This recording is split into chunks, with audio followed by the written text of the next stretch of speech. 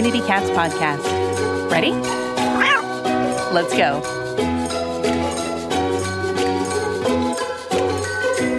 Welcome to the Community Cats podcast. I am your host, Stacy LeBaron. I have been involved with helping homeless cats for over 20 years with the Merrimack River Feline Rescue Society. The goal of this podcast is to expose you to amazing people who are improving the lives of cats.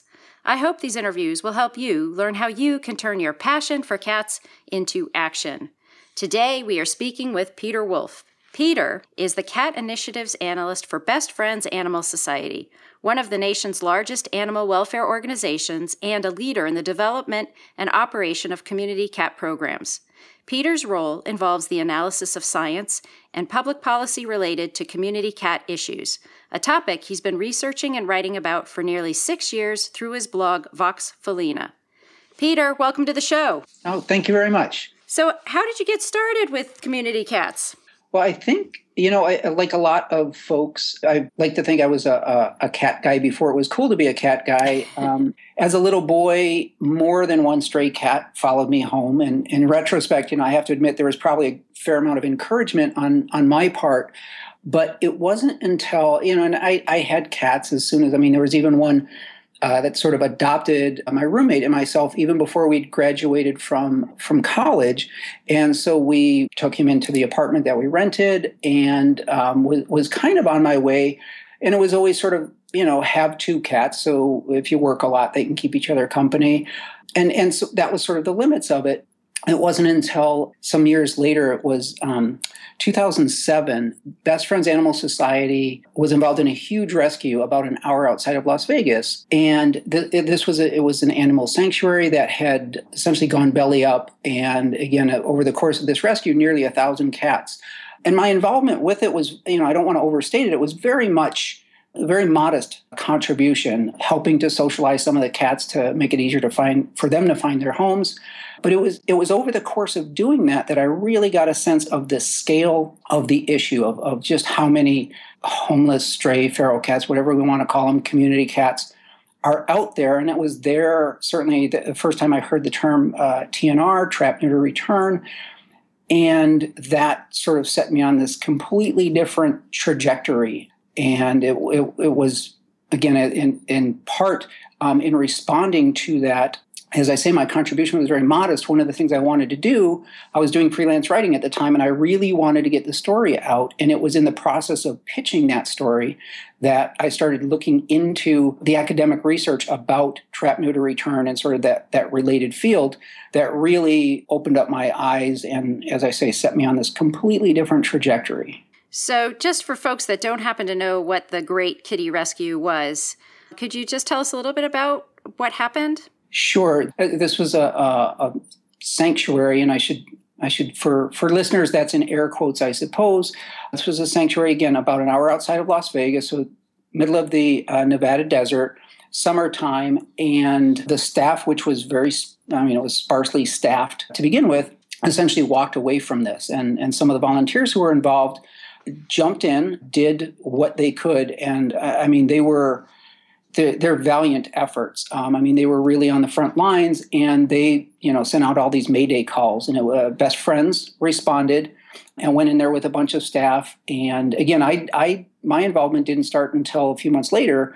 But talking to folks who were there, these people were sleeping out again in the summer in the Nevada desert, and basically, working to get meds, food, every kind of assistance to these cats just as quickly as possible, get a few hours of sleep when you were too exhausted to continue, and then, repeat until you were exhausted. On the sanctuary itself, if I remember correctly, there were 748 cats that were rescued from there. And then another 117 were discovered at the former manager's home when county officials went in there. And so it was this enormous, very labor-intensive effort. A lot of the cats were sick and starving. If you look at the early reports from the local paper, week by week, the numbers go up. Initially it said something like an estimated 300 cats, and then the next week it'd be an estimated 400 cats. And as I say, in the end, the total was closer to 1,000 of those cats. And they were very quickly moved to the Best Friends Sanctuary in southern Utah. A great deal of socialization was required for some of these guys. Great efforts were made to adopt them into homes with great success. In fact, I'm looking at one of them right now. And that process, they were there, Best Friends was there for over a year, right? They were, I believe, on the property in Nevada. It was probably about 8 months. And then, again, that was staged in order of priorities. And then there was a special area at the sanctuary that was set aside for these cats until such time that enough had been adopted out that they could be assimilated into the existing populations at the sanctuary.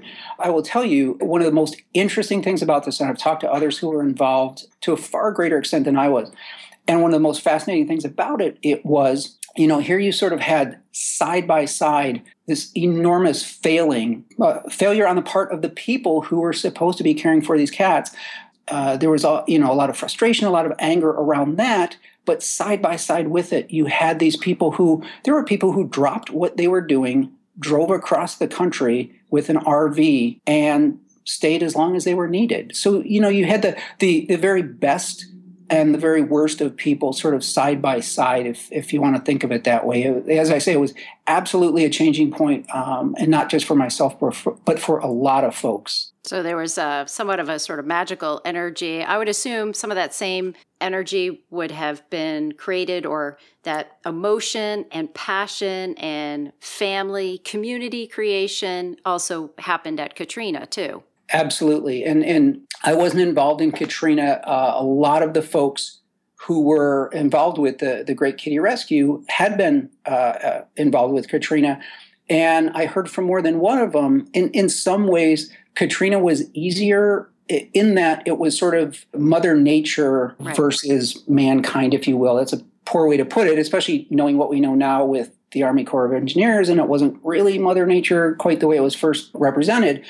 But the idea, it was a very different thing. Again, hearing from folks who had been through Katrina and just, these horrible conditions, but were in some way okay with that. But the fact that people to whom these cats had been entrusted failed was a lot harder, I think, for folks to reconcile in their own minds. Can you tell me a little bit about what you do or what you write about in your blog, as well as some of the work that you do for Best Friends? Maybe they cross over or maybe they're very separate. But if you could just share with us some of the things that you end up writing about, some samples, examples of some of the things that you've been doing.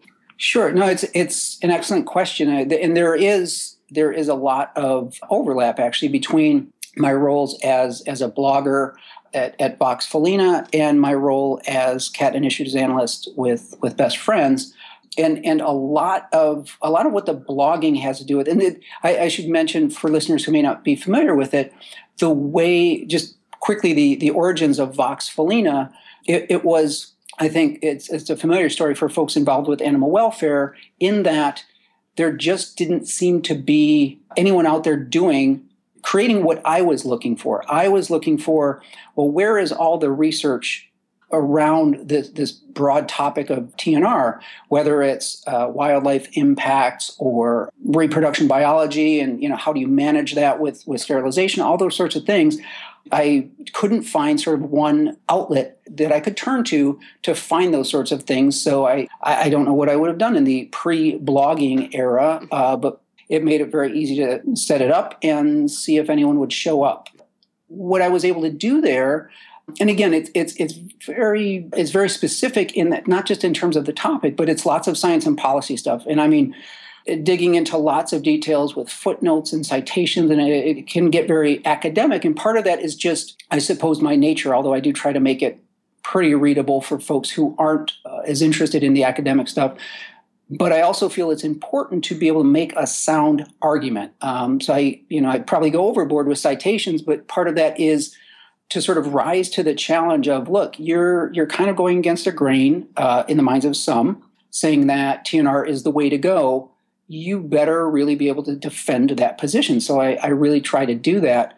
The way that overlaps with my role at Best Friends is, again, there's lots of similar activities, keeping up on scientific studies, for example. And so maybe something I write about, a particularly flawed study, say, about that argues that cats are responsible for a certain degree of wildlife impacts or something like that, I might really drill into detail on the blog. And then for my role at Best Friends, having that background, having drilled down into it and really looked at where is this argument valid, where is it not valid, helps in proposing policy, whether it's local ordinance, state level law, going to conferences. I do a lot of presentations at conferences, and all of that can be folded into those presentations. So as I say, there is actually quite a bit of overlap between the two roles. And now let's take a moment to listen to a few words from our sponsors. Ready to make a big difference for cats in your community? We've got an exciting opportunity that can jumpstart your efforts. The Community Cats Podcast has launched Community Cats Grants. When you qualify for this innovative program, you'll gain valuable knowledge about how to raise funds for your spay-neuter efforts. Plus, we'll match the funds you raise up to $1,000, doubling your ability to make a difference for cats. Fundraising doesn't have to be scary. We'll be with you every step of the way. Check it out. You can find all of the details on the Community Cats Podcast website under our education menu. Let's join forces to make the world a better place for community cats. When you are looking at various different public policy issues in various parts of the country, I'm sure you would probably say you've seen some good policies out there and some bad policies. Would you say it's harder to undo a bad policy than to create a new one or not have any policy? I mean, what would you prefer? Obviously, good policy, but no policy versus bad policy. That's always a challenge in my mind. Absolutely. No, in fact, that's actually very, very insightful. I've been in a number of meetings. So I'm, here in Phoenix, Arizona. Out here, there's just this very strong libertarian streak broadly when it comes to law and policy, right? It doesn't matter what the topic is. It certainly permeates the laws that would govern community cats. So I've been in meetings locally where someone might start to say, well, if we just change the ordinance, if we just had a different, law, and invariably someone will, kind of talk them off the edge and explain, look, the reason we're able to do all the TNR that we do, essentially without any interference or any obstacles whatsoever, is because there's nothing in the law that addresses it. I mean, if you look through the Phoenix City Code, you see cats mentioned only a couple times in there. I mean, it traces back to the era when the idea was control free roaming dogs. So in that sense, it's often described as agnostic. And I often prefer to have sort of agnostic, again, whether you're talking local or state laws when it comes to community cats, because if you're going to start down that path of, well, let's define community cats. Let's define what is a caregiver. Let's define these, just a handful of terms. You very quickly end up kind of all the way at the other end of the spectrum in that you have to develop policy that is so airtight, and you have to think of every contingency and make sure that that's been addressed. So in my mind, it's sort of on the one end of the spectrum, you've got, we're able to do this because it doesn't say we can't. And on the other end, you've got explicit, again, definitions, provisions, restrictions, all this stuff. And if it's not done well, it can really come back to bite you. And if you end up with something sort of in the middle, and I think that's where you were going with this, is that can really be the worst, is poorly thought out. And by the way, it's worth mentioning, this isn't intended as a criticism, a lot of the folks who end up writing these laws, they don't have a great deal of experience doing this. And so you can end up with some real dire unintended consequences. I mean, there's one, I can't think of the community, but I've seen it at a presentation that Joan Schaffner, one of my favorite people, she teaches at George Washington Law School, and she uses it in her presentations. And if you read the ordinance carefully, you will see that what it requires is the animal's owner to be sterilized. Clearly not the intent of the ordinance, but again, she uses it, and it gets a chuckle, of course, but the larger point is this stuff, it's easy for those sorts of things to happen when you start tinkering. So a light-handed approach is generally preferable. Right. Many of these policies were created with the best intentions and legislation, but the hard part is once it's in place, it seems it's so much harder to undo or to revise, or I would say be very careful when going down that road and make sure you have somebody in your camp that knows what they're doing. Absolutely. And one of the most common ones I think we see that is it's policy as knee-jerk reaction, and that is feeding bans. I suppose on one level I can understand where policymakers get the idea that if we stop feeding the cats, then that will address the issue in our community. At the same time, I sort of marvel at the fact that as a policymaker, one of the first questions I would ask regarding a topic I don't know a great deal about would be, well, where else has this worked? And of course, the answer is nowhere. A feeding ban has never addressed the issue. But you're right, those things, especially because if it is knee-jerk policymaking, there's so much passion that it's become such a hot topic at that particular time. And the idea of revisiting it because a mistake was made in the policymaking, I think elected officials generally don't have an appetite for reversing themselves on something like that. So it can be a real problem. So if you saw a stray cat on the street, what would you do? Right. I'm pleased to say it took me a number of years, but my answer is different now than it would have been as a child. As a child, it would have been, do anything possible in my power to lure that cat home in such a way that it seemed like he just followed me of his own accord. Today, first thing I look for is an ear tip. Again, I assume most listeners know, but just in case, the ear tip is universal sign that a community cat has been sterilized. If I see an ear tip, immediately, the first thing I think is, well, okay, there's one I don't have to trap and get sterilized, so that's a good thing. But it also probably means somebody in whatever neighborhood I happen to be in is looking out for these guys. And again, we're assuming the cat looks healthy, is not in a location where there's some immediate threat or something like that. In part, one of the reasons for that kind of reaction is we know from, and again, this is where it gets into all these, journal articles and a lot of the academic kind of wonky stuff, but we know from large-scale studies, and I'm thinking in particular, I know you had John Cicerelli from San Jose on recently, and they've done a fantastic job of documenting their results in San Jose, thousands and thousands of cats through that program. And if I'm remembering correctly, it was something like 0.7% of cats coming into that program, their return to field program, were too unhealthy and had to be euthanized in the strictest sense of that word. So what does that tell you? You've got more than 99% of the cats coming in there are eligible, meaning they look healthy, they've figured it out how to be perfectly okay as community cats. And as John says all the time, all they need from us is to be sterilized and vaccinated and put back where we found them.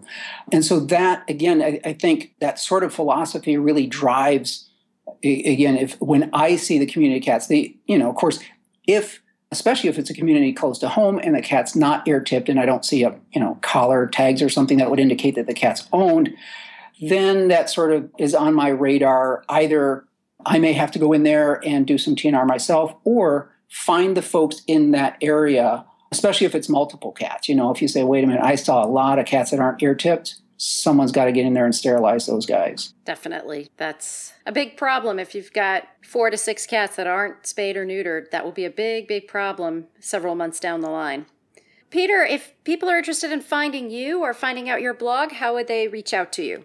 The easiest way to find me is, like so many people, I've got a number of email addresses now, but the best one to find me at is peterw@bestfriends.org. That's the one I check most often. For listeners interested in checking out my blog, you can find it at voxfelina, VOXFELINA.com. Check it out. As I say, I don't get to blog as often as I used to, and it is pretty, listeners be warned, it's pretty wonky stuff. But as I say, I hear from folks pretty regularly who find a particular post really, really helpful in, say, advocating for TNR in their own community. They found that the piece of the puzzle that they needed to address concerns in their own community. So it's found a good audience. And is there anything else you want to share with our listeners? You had actually mentioned in our pre-interview conversation about a community cat programs handbook. Right. So last year, I believe it was November of last year, Best Friends launched an online resource. Listeners can go to bestfriends.org/CCP, as in Community Cat Programs, handbook. And there it's a pretty large scale resource. Really, we tried to really make it comprehensive, but it's broken down into bite-sized pieces. 24 chapters, each of which is its own web page, but also downloadable PDF. So it makes it very easy to share that way as well.